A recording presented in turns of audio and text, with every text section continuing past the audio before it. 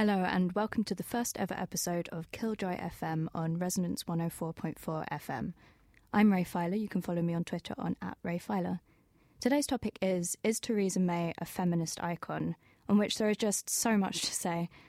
And so here with me are two incredible guests, Antonia Bright, who is an organiser with Movement for Justice, which is a civil and immigrant rights movement. You can follow her on Twitter on @AntoniaB4, the letter B, the number 4.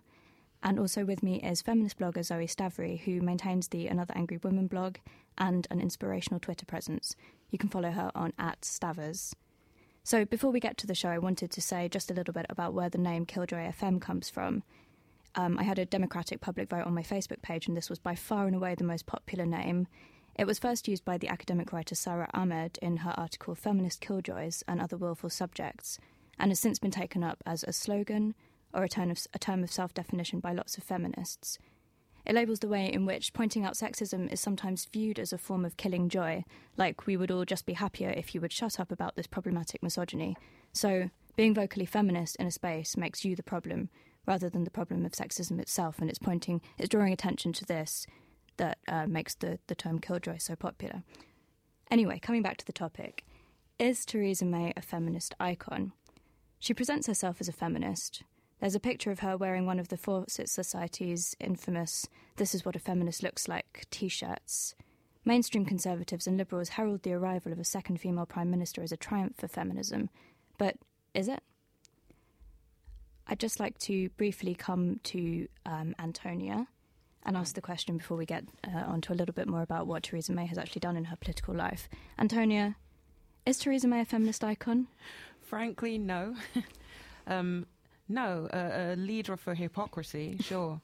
I think that it can't just be a theory in some words that you say or a T-shirt that you wear. It's in what you do. And as Home Secretary, what she's done is begin by, expanding immigration detention, which sees thousands of women who have been through all kinds of abuse and violence being locked up and traumatized by the British state, only to look forward to either being released and dumped at Bedford train station to go and find their own way home, or being put on a plane and being dumped at an airport in a country they may or may not remember, to potentially face being re-trafficked or abused in even more ways.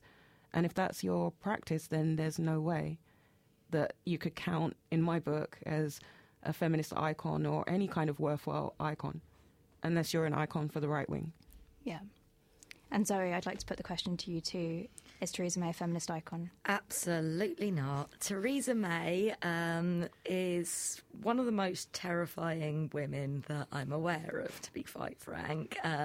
She has done a lot of things which have negatively impacted the lives of most women who are not in her peculiar social situation of being a very powerful white woman.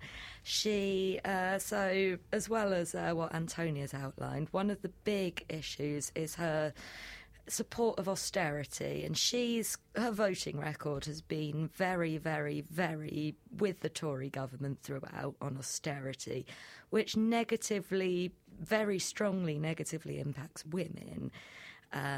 Women bear the brunt of the cuts. If you look at the sort of work of Sisters Uncut, for example, they're doing amazing work highlighting just how much this kind of hits women hardest.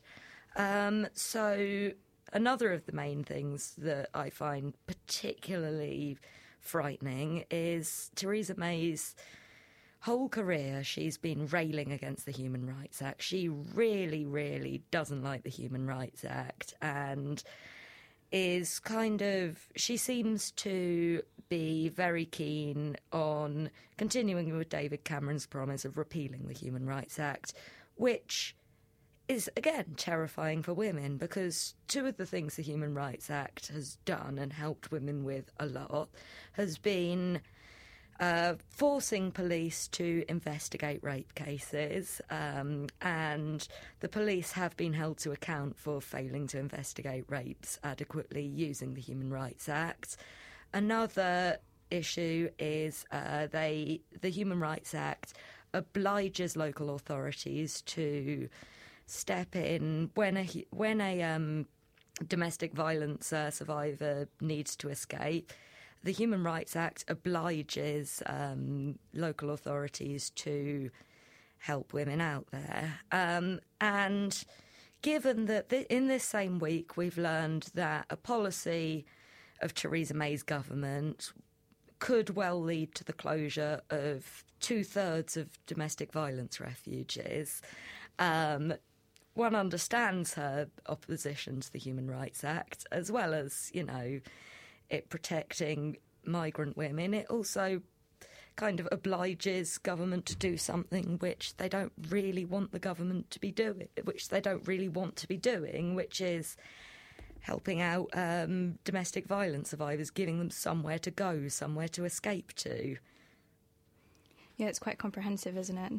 So starting off from the position that Theresa May has a very checkered record when it comes to feminism, I just wanted to say a little bit more about what she's actually done in politics, because she's been an MP since 1997 when she was elected as the MP for Maidenhead. Prior to that, she was a local councillor for 8 years and also worked for the Bank of England, which is interesting, and for the UK Payments Administration. And then during the Tory time in opposition, she was the Shadow Transport Secretary, the Shadow Work and Pensions Secretary, and then briefly chairman of the Conservative Party. When the coalition government was elected in 2010, May became Home Secretary, which is a position that she held until she was elected Prime Minister earlier this year, elected, whatever that means, which makes her, I think, the second most long-standing Home Secretary. And that has really been where her policies have been put into action.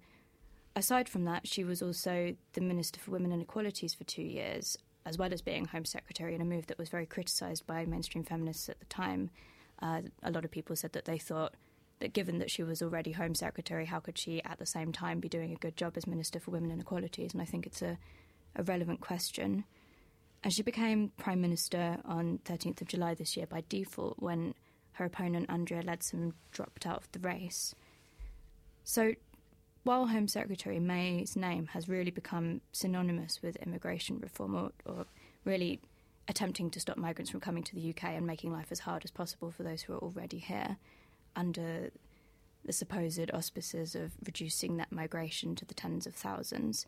Possibly one of her most awful and infamous things that she was involved in was the Go Home vans in London, which were vans that drove around London with threatening, awful advertising on the side saying, in the UK illegally, go home or face arrest. She also brought in the £18,000 cap for spousal visas, which means that you can't come to the UK to live with your partner, with your British partner, unless they earn over £18,600. These are probably, I think, the most headline policies, but a huge amount has gone on that's had less mainstream media coverage. She's really overseen this regime of violent deportations of people attempting to claim asylum and of those accused of terrorism offences, whether or not they face persecution in other countries. And I thought maybe we could come to that again and talk more specifically about May's involvement in deportations, in detention centres, particularly in Yarswood. Yeah, I mean, it's important to remember that one of the things that happened when the coalition government came in, and obviously this was the Tory and Lib Dems, post-economic crash, and Theresa May obviously became Home Secretary. One of the first policies that they brought forward was this hostile environment policy, meaning creating a hostile environment for immigrants in every area of life, every area of social and public life. So it meant involving ministers from across government in how can we make life more difficult. And this is consciously working to back people into a corner, to, flush out anyone that doesn't have a full status. And it's complicated with immigration because your status can change. It's difficult. And there are people who have whole families here and kind of essentially lived here for the majority of their life but may not have ever sorted out their immigration status. And so with the expansion of detention as well under Theresa May, we're seeing it's kind of like a detention whether you're inside detention or you're outside, because you're constantly under the fear that you could be detained. So that's part of the hostile environment, knowing people who have been through detention. And there's a lot of people who have either themselves or a family member or a friend or a classmate. There's literally hundreds and hundreds of thousands of people affected by detention. Yarlswood is the main women's detention. It's the main place where they keep women long term. I know a person there right now who's been there more than 2 years. She's not the only person I know that's been there more than a year. People who have essentially, like I said, they have kids here, sometimes have grandkids here, they have all their family here, but they're living a life in absolute uncertainty and anxiety, like not knowing what's going to happen. So when they say hostile environment, it's really quite extreme to imagine yourself, like to put yourself in those shoes. So within Yarlswood, there's always a prevalence of people who have been through things like violence, sexual abuse, all of that. Partly because that's why the person's really fighting so hard to stay, because of what they would face. Or, sometimes that could be the reason that you didn't have an immigration status. For example, if somebody broke away from a violent household, but their immigration status depended on a partner, that was British, then leaving that violent situation means putting your immigration status at risk. And it means you're caught in this massive dilemma. And Yarlswood does no favours to anyone for that. It's not a system about seeking out the truth about what women face in the world. There is no such thing as asylum for women. Despite all of what they say about violence against women, that as a group, women face in particular kinds of oppression and particular intensity of, abuse and so on. As a group, women don't count as a category of people that face persecution. So it's down to each and every individual by themselves to kind of prove their case. They carry the burden of proof. So you're a liar until you prove that you're telling the truth. So you're good for deportation until you prove that you have a right to stay. And so in those circumstances, that's just like if you imagine that's the kind of context in which detention sits. And detention is like the sharp end and kind of central bit of the hostile environment policy. It's kind of like the threat over everybody's head. It's the thing that says to you, just keep your head down. Like, don't come out, don't leave your violent partner. Like, just stay where you are, because, all these things can be done to you by the state that you were seeking protection from. It's a really deep kind of a betrayal, which is why I don't see how Theresa May can sit in any category with any, any example of women who have really fought for women's rights or moved things forward in any way, shape or form. I don't see her sitting in a category with any such person, because she's presided over and actually intensified, a policy that actively uses people's vulnerabilities against them. It actively, like if you're someone who has been through abuse, historic abuse, under this system, you've got to prove you're telling the truth because you're a liar. There is no concept that you've come out, you've disclosed, so you should be believed. It's like, no, you're lying and you mixed up some dates. Therefore, everything you've said about abuse you've been through doesn't have to be believed. You're a liar, you can go. It's that kind of a system that's just presided over, and I think it just really intensifies actually the worst of what feminist movements have fought against for, decades or hundreds of years. Yeah, and the kind of feminism that Theresa May supposedly defines herself as part of is one which expressly defines away the rights of women who are seeking asylum or who are kept in detention centres like Yarlswood. I was reading about how a couple of years ago the UN Special Rapporteur for Violence Against Women came to the UK and wanted to go and investigate these abuses within Yarl's Wood, and she was prevented from having access to the sites. And this is just one of a litany of things that have come out about the conditions at Yarl's Wood, that there's sexual abuse by guards, that they won't disclose how many pregnant women are there, despite the fact that I think the law of the UK says that pregnant women should not be kept in detention except in...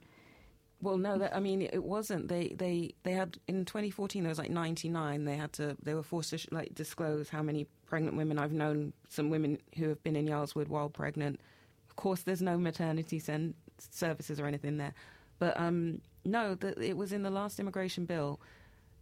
The Home Office had even initiated its own inquiry. One of the recommendations was that no one who's pregnant should ever be in detention centre, along with a whole lot of other categories like victims of sexual violence, other categories as well, people who are trans, all these other categories, people with serious mental health problems. And if they release them all, there'd be no detention left.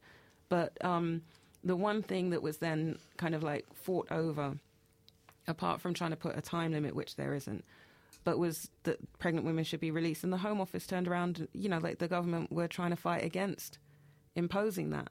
So their suggestion was, well, maybe we should put a 72-hour time limit on pregnant women being in detention. So we can't just say, stop detaining pregnant women.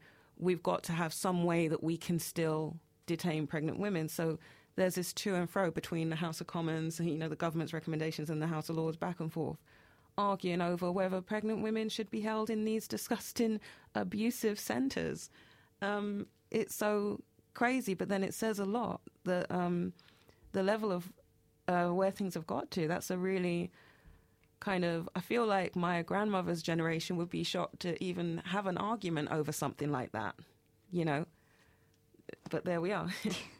Yeah, it's telling us that we're having these discussions, sort of tinkering around the edges about what, how we can reform, maybe make it a little bit nicer and then there's no overall discussion about asylum, migration, detention as a whole. Just before we move on, perhaps you could say a little bit about the protest that's happening this weekend. Yeah. So, because I'm part of Movement for Justice, so we've been, a lot of our members have been through detention, but it's really significant how people are standing up against it and speaking out, who have been through or currently are in detention. Like, people want a voice. They're ready. They're angry. They want to do something about it. And so the real question is, can a movement be built? Like, can there be that kind of a platform where the outside world and the inside world can actually, come together? And the answer is, yeah, we can, because we can do these demonstrations outside the detention centre where the people inside from the windows are part of it. So they know that we're coming. They prepare their own signs. Like they can shout through the windows. We can hear them speak over the phone. And it's just a joint demonstration that brings together people who the government have tried to keep apart. They've divided the detention centres in the middle of a farmland in Bedfordshire. So for Yarl's Wood, like, what you're normally seeing is an empty field when you look out of the window. No people, no one that could hear you if you screamed. Like, you will feel isolated and in a position where whatever happened to you, that no one would know, which is quite terrifying. But so on the this protest day, aims to on this to day, do it something just about breaks that. It completely breaks that isolation and separation. It brings together, a community and a lot of ex-detainees who are inside when we were demonstrating before, like, come to the demonstrations once they're out. And it's enormously important emotionally, mentally, and in a real practical way. It is putting Yarl's Wood under a spotlight. It is the reason that you'll see it pop up in the news every so often. It's the reason that so many more people know about detention. It's something that's been very secret, but, this is Theresa May's record and it should be on her record and more people should understand about it, because the racism around anti-immigrant stuff, it kind of like trumps like the questions of sexism. So I guess maybe to people who are not affected by immigration, maybe they can see her and her policies one way. But, if you anyway, it's different. It's not. So it's a vital thing for people to be doing. Yeah. And if you want to find out more about that or go to the protest, you can find out more on Facebook, on the Movement for Justice Facebook page. Broadening this out slightly and speaking about gendered violence as a whole, I wonder if at this point it's worth asking, is there anything that Theresa May has done which might be considered feminist? And, I mean, it's a difficult question. One of the first things that came to mind for me was thinking about the fact that she'd brought in a legal definition of coercive control, which essentially means that emotional abuse can be taken action upon in the same way that physical abuse can be. So you might say, well, this is maybe one good thing that Theresa May has done. Zoe, is there anything else that's good that Theresa May has done? Let me think. Not particularly. There's a sort of certain strand of feminism which kind of sees women like in a position of power as kind of inherently feminist in and of itself. And to be honest, that kind of strand of feminism, that very wishy-washy liberal strand of feminism, it's woefully inadequate. What I will say is Theresa May, as Prime Minister, has bucked the trend, which we've seen with previous female leaders. Dawn Foster explores this quite well in her book Lean Out, which I would definitely recommend. That usually when a woman becomes a leader, like a prime minister, head of gets one of those country leadership kind of positions, what she'll do is just fill all of the other positions with men and nothing else trickles down. Theresa May, one of the sort of things which, if you value that sort of feminism, you can say that she's done, has actually put more women in her cabinet than there were before. And, we now have 2 women in the great offices of state. But is that actually anything?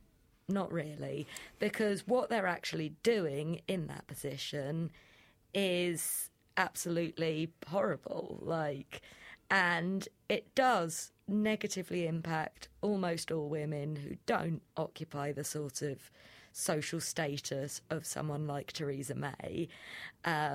So poor women are, going to have their lives made worse. Migrant women are going to have their lives made infinitely worse.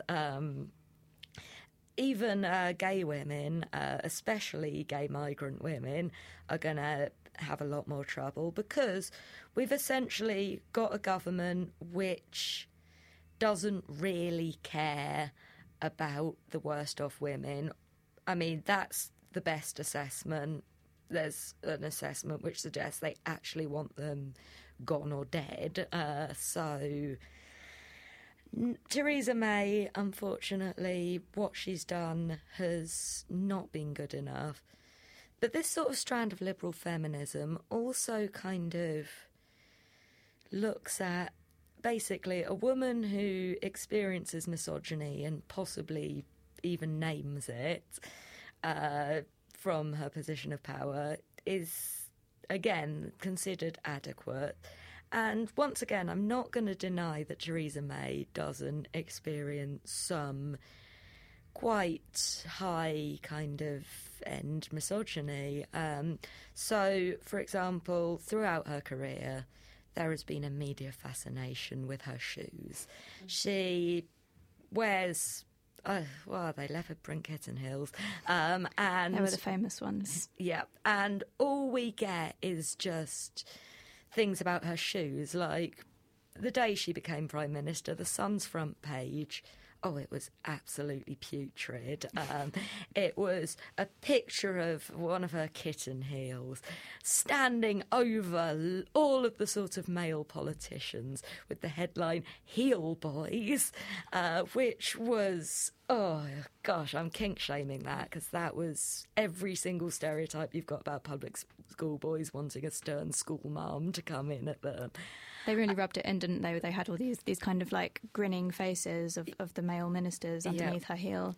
And the thing is, I don't doubt the sort of kind of public school boy who writes for The Sun probably is actually intensely turned on by the idea of big mummy Theresa coming to stand all over them in her shoes. From the left, you also get the stuff about her shoes with Owen Smith, Labour leader contender who nobody had heard of until a couple of months ago, and now is kind of... Still nobody's really heard of. Kind of slightly misogynistic shade of beige is what he is.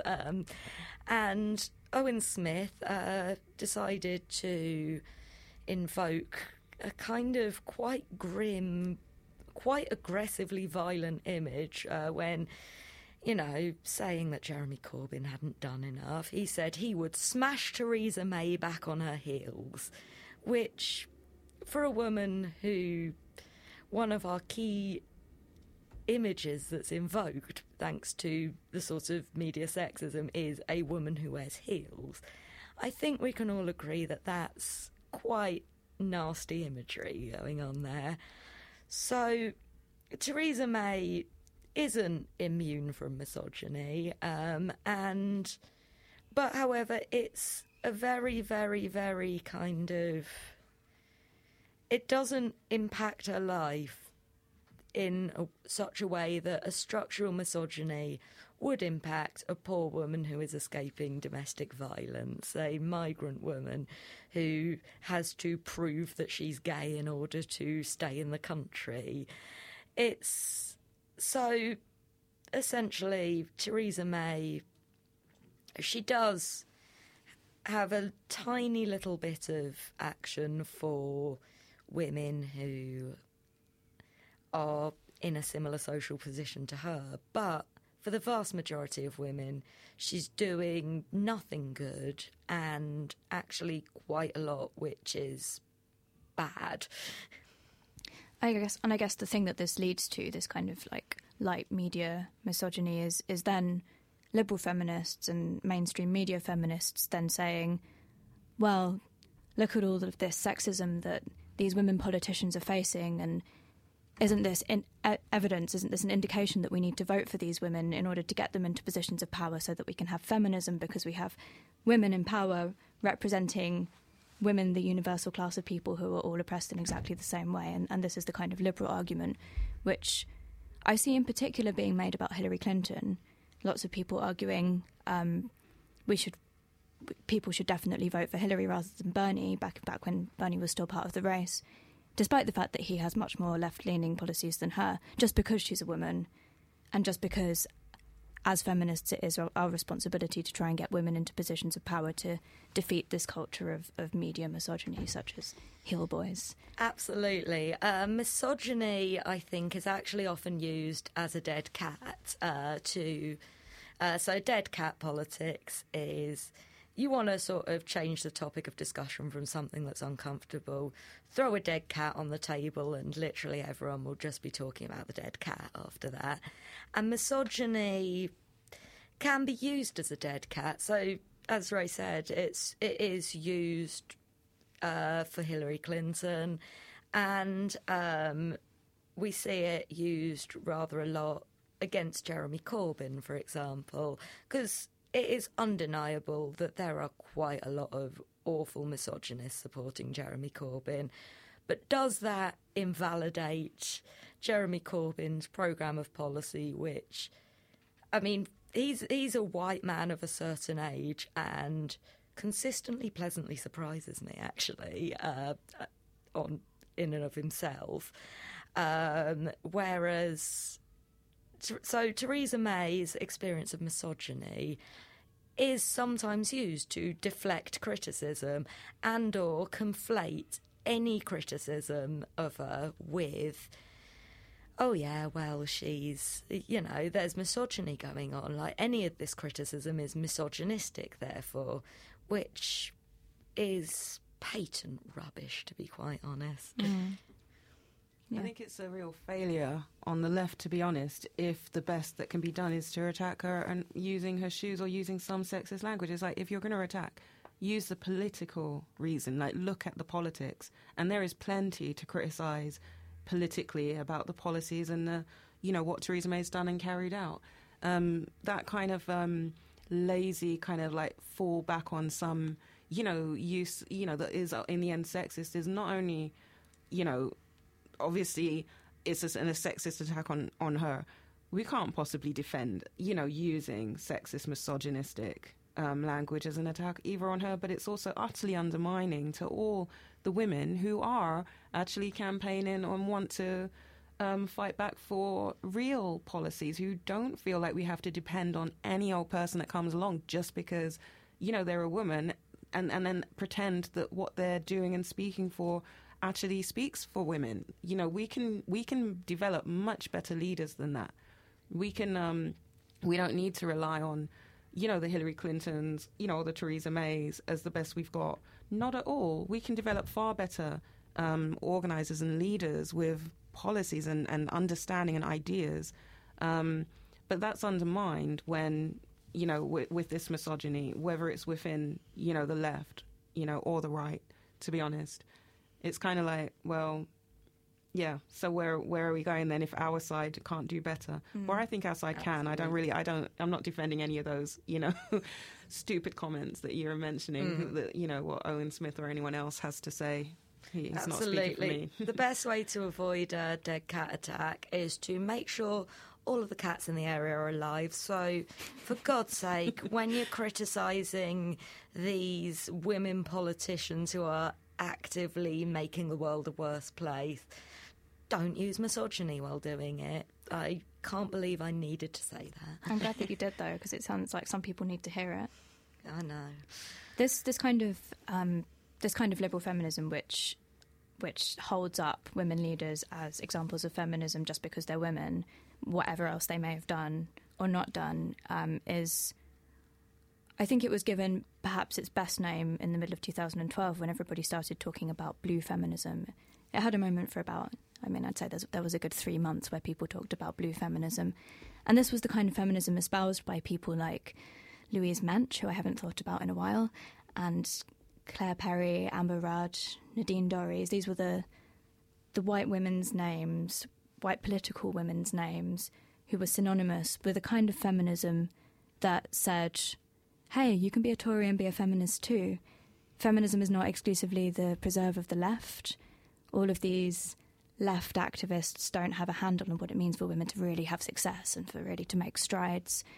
And the kinds of examples that they gave as good blue feminism were things like getting more women onto company boards and into higher echelons of business, having more women's representation in general in the political world and the public sphere, I guess including in places like the media.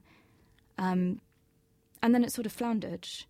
And then there was a bit of a discussion about, well, maybe blue feminism is like, we've got a free market and we'll let that happen, and as long as everybody has equality of opportunity under that, people of different genders will all sort of, it will sort itself out, and that's feminism. And I wondered what we think of this. What a crazy fantasy. I think it can be defined as a feminism, but I don't think it can be defined as an effective or desirable feminism. I didn't actually realise Nadine Dorries was involved in that. I may have been overstating her involvement. I'm not sure how much she describes herself as feminist. Yeah, I think she does. I think she actually believes that, pretty much removing absolutely all abortion rights is somehow feminist because it's protecting the women from the evil baby killers. Incidentally, it's worth mentioning at this point that Theresa May has voted to reduce the abortion time limit, not as drastically as someone like Dorries would, but any reduction of reproductive freedom, in my view, is a devastatingly unfeminist move. Yeah, I mean, I guess the question that people were asking at the time is, are there particular things that you have to support or you have to stand for if you're going to meaningfully call yourself a feminist? And I would personally say that supporting abortion rights is one of those things. Well, yeah, another way of putting that is simply a woman's right to decide over her own body. And if you can't do that, then you don't have full control over your own body. Then how can you... you can't possibly... You're not free. You're not liberated.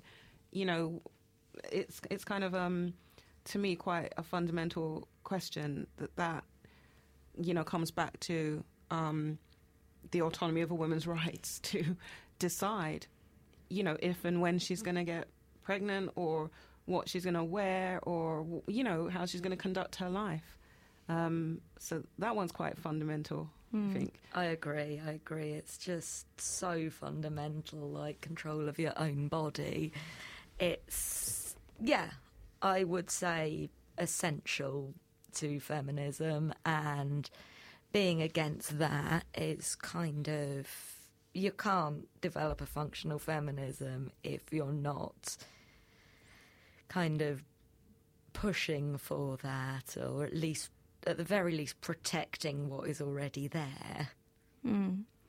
Are there any other things that you would say are... I mean, so I personally feel like I'm not super in favour of gatekeeping around terms of self-definition, so I wouldn't necessarily march up to Nadine Dorries and be like, you're not a real feminist.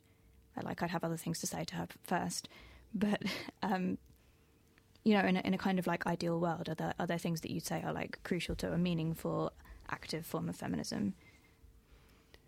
It overlaps with a lot of things, because we're seeing a hell of a lot of attacks on Muslim women that's disguised as, like, in that twisted way, can be disguised as like, oh, we're protecting you, but it's very paternalistic and patronising, especially over what women wear. And I think Muslim women have been real target for physical attacks of late, you know, here, and obviously the enormous examples in France, but, you know, it's here too.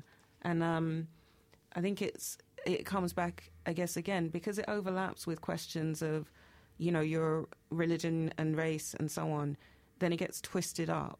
And I think that's one of the things that's happening. This blue feminism, you know, I feel like where it really gets undercut is it can't handle dealing with women of any other culture or any other, you know, race or religion. It can't handle that, because it's either then, I guess, like liberal feminism can be, we know what's best for you, which means you've just undermined the whole point. You're not empowering any women to decide for themselves.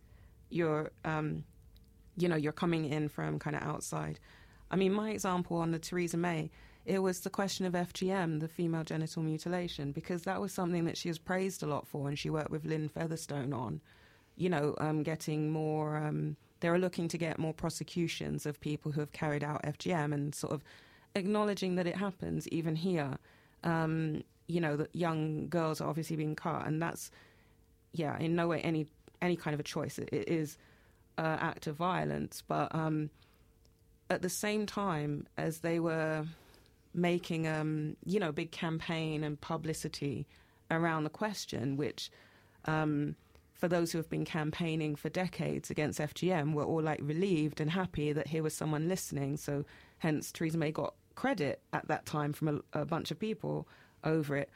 We at the same time were fighting for asylum for women who have fled here to escape FGM, and who are being told by the same Secretary of State, Theresa May, that no, you can go back to your country where it is highly prevalent that girls are being cut, that you will, you know, you should just be responsible to make sure your own daughter doesn't get cut. So it's up to you. And what it literally means is you're 24/7 to keep an eye on your daughter. It completely doesn't understand how the cultural practice works, or in what role a mother even has, or what say a mother even has in it. Here's this woman who's made a decision on her own behalf of how she can protect her daughter, but here's a Secretary of State saying, no, we know better. In this case, example, their excuse is not to say that it can't happen, because it's a highly prevalent country that was concerned. But they said that, well, you went to university, so you're clever enough not to get your daughter cut. So it's up to you. So they totally misunderstood. Well, on purpose misunderstood. I mean, if you want to know about FGM, there are real experts, and the real experts are the women who are dealing with it and who are campaigning themselves.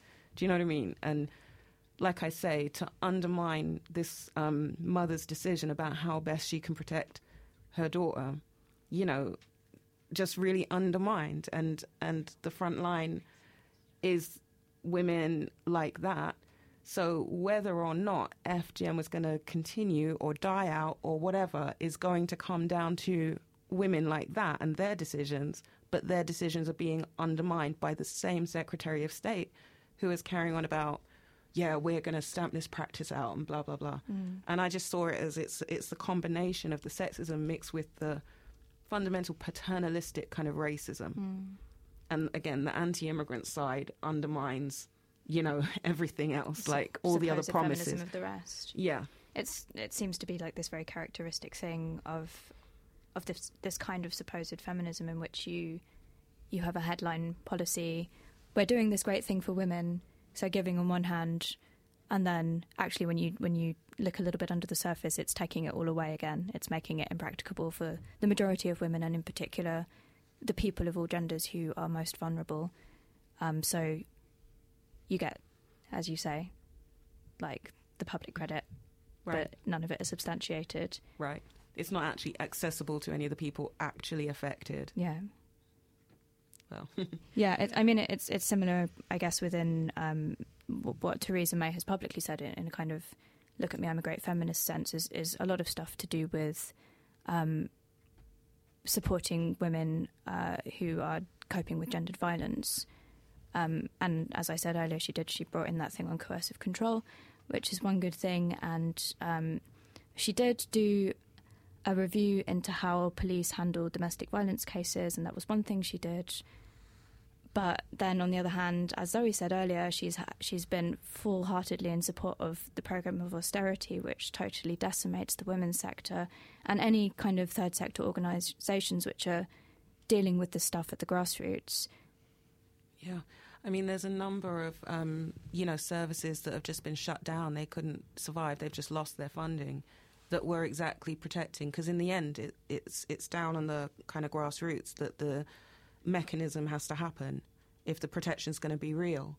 And, you know, groups like the Poppy Project, you know, shut down, threats over, so many centres, and I can't remember the names of so many of them, but now they're saying, 67% of refuges will close? 67%. Well, if there's no refuge to go to be safe, then you can't leave. The promise that you could leave is empty if there isn't a place to go.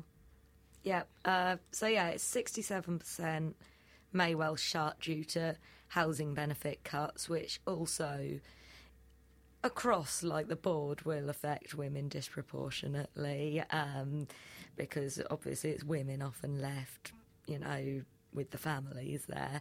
But in particular, so 67% of domestic violence refuges could close, and 87% of those that remain would have to make drastic cuts and lose quite a lot of places for women. So where Theresa May expects these women to go is absolutely beyond me, because 90% of the funding for spaces in refuges was covered by housing benefit, which is going to be cut from around £300 a week to around £60 a week per room. So which is just nothing. It's absolutely nothing. And she will happily talk the talk and say that she cares, but when it comes to things which are completely within her control, she is literally the Prime Minister, overseeing who's in charge of the budget, who's in charge of all of these areas of policy. She could step in a heartbeat and say, no, we can't do that. That she's not doing that shows absolutely where her feminist priorities are, which is not with the women who need feminism the most.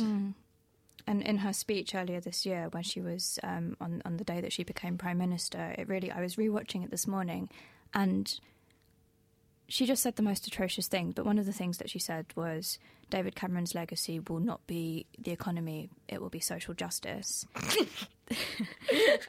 Wow. Yeah, and then continued to say that this was the path that she was going to follow, that she was going to stand up for working people, which is a totally disingenuous term in so many ways, and that she would essentially orient her conservatism around people who are most vulnerable. Which, I mean, I was watching it and I was thinking, I don't understand whether you believe what you're saying or not. And if you do believe what you're saying, then have you literally defined out of existence the majority of people in this country? Well, I mean, perhaps that definition of social justice, perhaps they genuinely do believe that it's just to leave women who can't afford to leave with abusive husbands, to summarily detain women because they're not happy with, their passport documents, to force lesbian women to show sex tapes to prove that they're lesbians because, of their passports and their immigration status. So perhaps they do believe that this is just and that this is what these women deserve. Perhaps that is a kind of tenet of their feminism, that this is what you deserve because you're not working hard enough or whatever it is. So you think it might be a kind of slippery use of the term social justice in order to try and win people round by sounding compassionate? I think the main way there was a caveat she put. So she said things that sound like social justice if you just look at the surface. But there was a caveat, which was the, for citizens. And as someone who's manipulated a lot of people out of citizens would be, because they've moved the goalposts an awful lot. And it means that there's a kind of a permission, because I think they've set up immigration like a straw man, like this is to blame, like, you can watch that, we'll set that on fire, that will solve all the problems, distract you away, but you will have these special rights, like you as a citizen, somehow at the end of all of this, you'll be better off. But that's not the real plan. It won't be better off. But I just feel like we have to remember that there is a bottom line. Like, this is a person who's presided over not only watching people drown in the Mediterranean by the thousands, but seeing that as a useful way to stop other people coming. I mean, utilising the deaths of people who are clearly in dire need, who, frankly, it just doesn't work, because if you're coming, you're coming for a reason. It's not like you just woke up one day and thought, oh, I'm just going to jump in some dodgy boat, and cross, a sea and who knows what will happen next. No. Their policy, I remember in 2014, the numbers were starting to go up in terms of people crossing and stuff. And she was Home Secretary at the time. And the way they were presenting it was literally like, if we save them, other people will think they can come. So by letting them drown, that's the other side of it. By letting them drown, this is how we will control immigration. We'll actually stop other people. And of course it didn't, because people were willing to risk their lives. That was how dire their need was. I think that if that's kind of where things have come to, that is a very hopeless way of looking at the world. There isn't a solution, so people just have to die where they are. And I don't know if it means like, well, we just say, well, if you're British, well, at least you're British, at least you're not drowning in the sea. But we're hopeless about humanity. That's pretty disastrous. And I think anyone who's sort of thinking on those lines is, it's kind of a very dangerous direction for the society, because that doesn't save any citizens. That's kind of looking very bleakly at the future. So whatever is words about compassion, the reality is, all the actions are, we can't afford compassion. There's no time for compassion. Like, that is the first thing we'll just do away with. I just feel that this is pretty poisonous, and I'm mostly just glad that, you know, people didn't respond in the same way. There actually is a hell of a lot of people who have stood up for immigrant rights or marched for it, you know, like, you know, in pro-refugees marches and things happened at the same time. So that's the positive side, but yeah. And I suspect Theresa May is kind of considered a good leader because of her lack of compassion. Hang on, I've actually got a little thing from somebody welcoming Theresa May. Like, this is from an article. Can we guess who wrote this? Enter the stern woman. Authority rests with those who, despite the carnage around them, seem able to contain themselves. As men emote, women show control. Wow. Dear, oh dear. That was Suzanne Moore in The Guardian. No. Oh, That was, Suzanne Moore, Guardian. I mean, I shouldn't be surprised. Yeah, that was, what was the date of that? It was, 4th of July. This is Suzanne Moore, punk. Yeah, Suzanne Moore, the punk socialist feminist. She... and that is a kind of thing, and I guess it sort of ties in with the Sun's heel boys. What they want a strict, cold woman, and in fact Suzanne Moore's article goes on to praise her coldness quite a lot as well. But to be honest, coldness, which is usually viewed as a kind of masculine trait, objectivity, where coldness is how it's applied to a woman, and that objectivity or coldness is something which, if you just stay objective without compassion, as you were saying, then you sit there watching people around you die, women dying, and I can't see how that's feminist. And I also think rejecting the feminine trait of compassion is something, and it is something which feminists are guilty of, rejecting the feminine. But why should it be rejected rather than celebrated and encouraged and nurtured and grown for a compassionate feminism, a feminism which actually, rather than pretending to care, is built upon caring, is built upon nurturing, is built upon love, almost. Gosh, I'm really coming off brand as terrifying, evil, angry feminist here. But, you know, what can I say? Maybe we need a few more feminine traits such as caring and compassion there.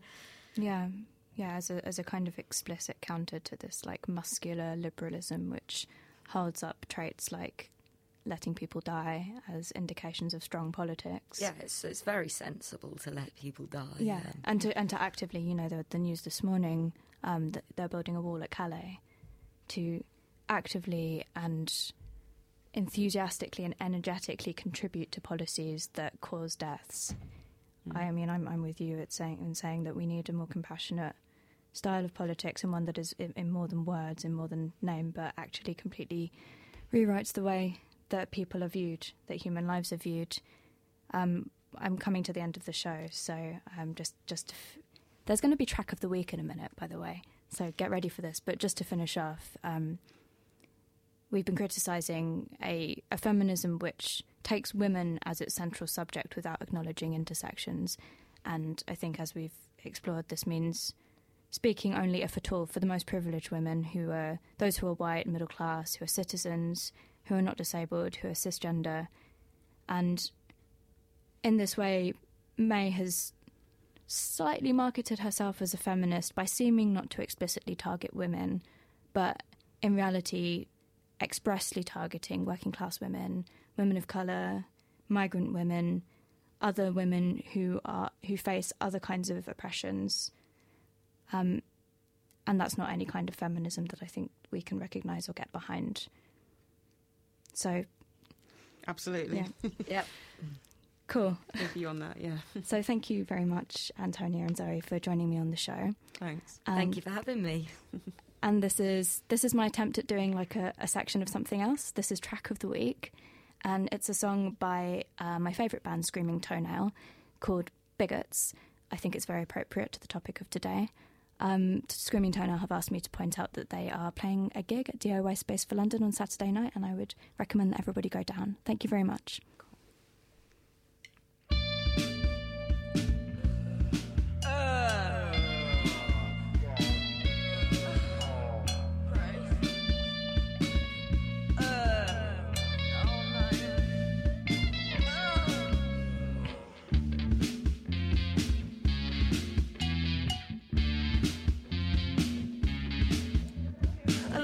But you're trying to make a joke, but you're trying to provoke, trying to sound smart, but your bigotry's not an art, it's not complex. When you talk about sex, you make me feel so vexed, and when you talk about race, you won't even look us in the face. So I'll strike you down with a gathering crowd outside your house. Oh, it's Black Mate Nate from the estate. He thinks he doesn't have white privilege. And Nate says nigger, and Nate says chink, but he don't think that's racist. He's like, I didn't mean it that way. My best friend is gay, and my girlfriend's mixed race, so it's totally okay. No, you're the bigots, and we want to make you fidget and turn around to hear the sound of your own voice. You have a choice. I won't live in fear. I make you feel weird. Hear me loud and queer. Oh, did you invite him? No. Did you invite him? No. Oh. It's entitled Michael, no. He wasn't invited, but he'd be delighted to speak over you, to dismiss your point of view. Call you a reverse racist, call you a misandrist. Oh, really? Michael knows all about racism and misogyny, cause Michael has a social science bachelor's degree. Well, Michael, shut the fuck up, Michael. Oh, we don't give a shit if you went to university. The way you talk about cultural diversity, it makes me sick. What makes you tick and make you think you can get away with chatting such utter shit? I will strike you down with a gathering crowds. We're queer and loud. We're outside your house.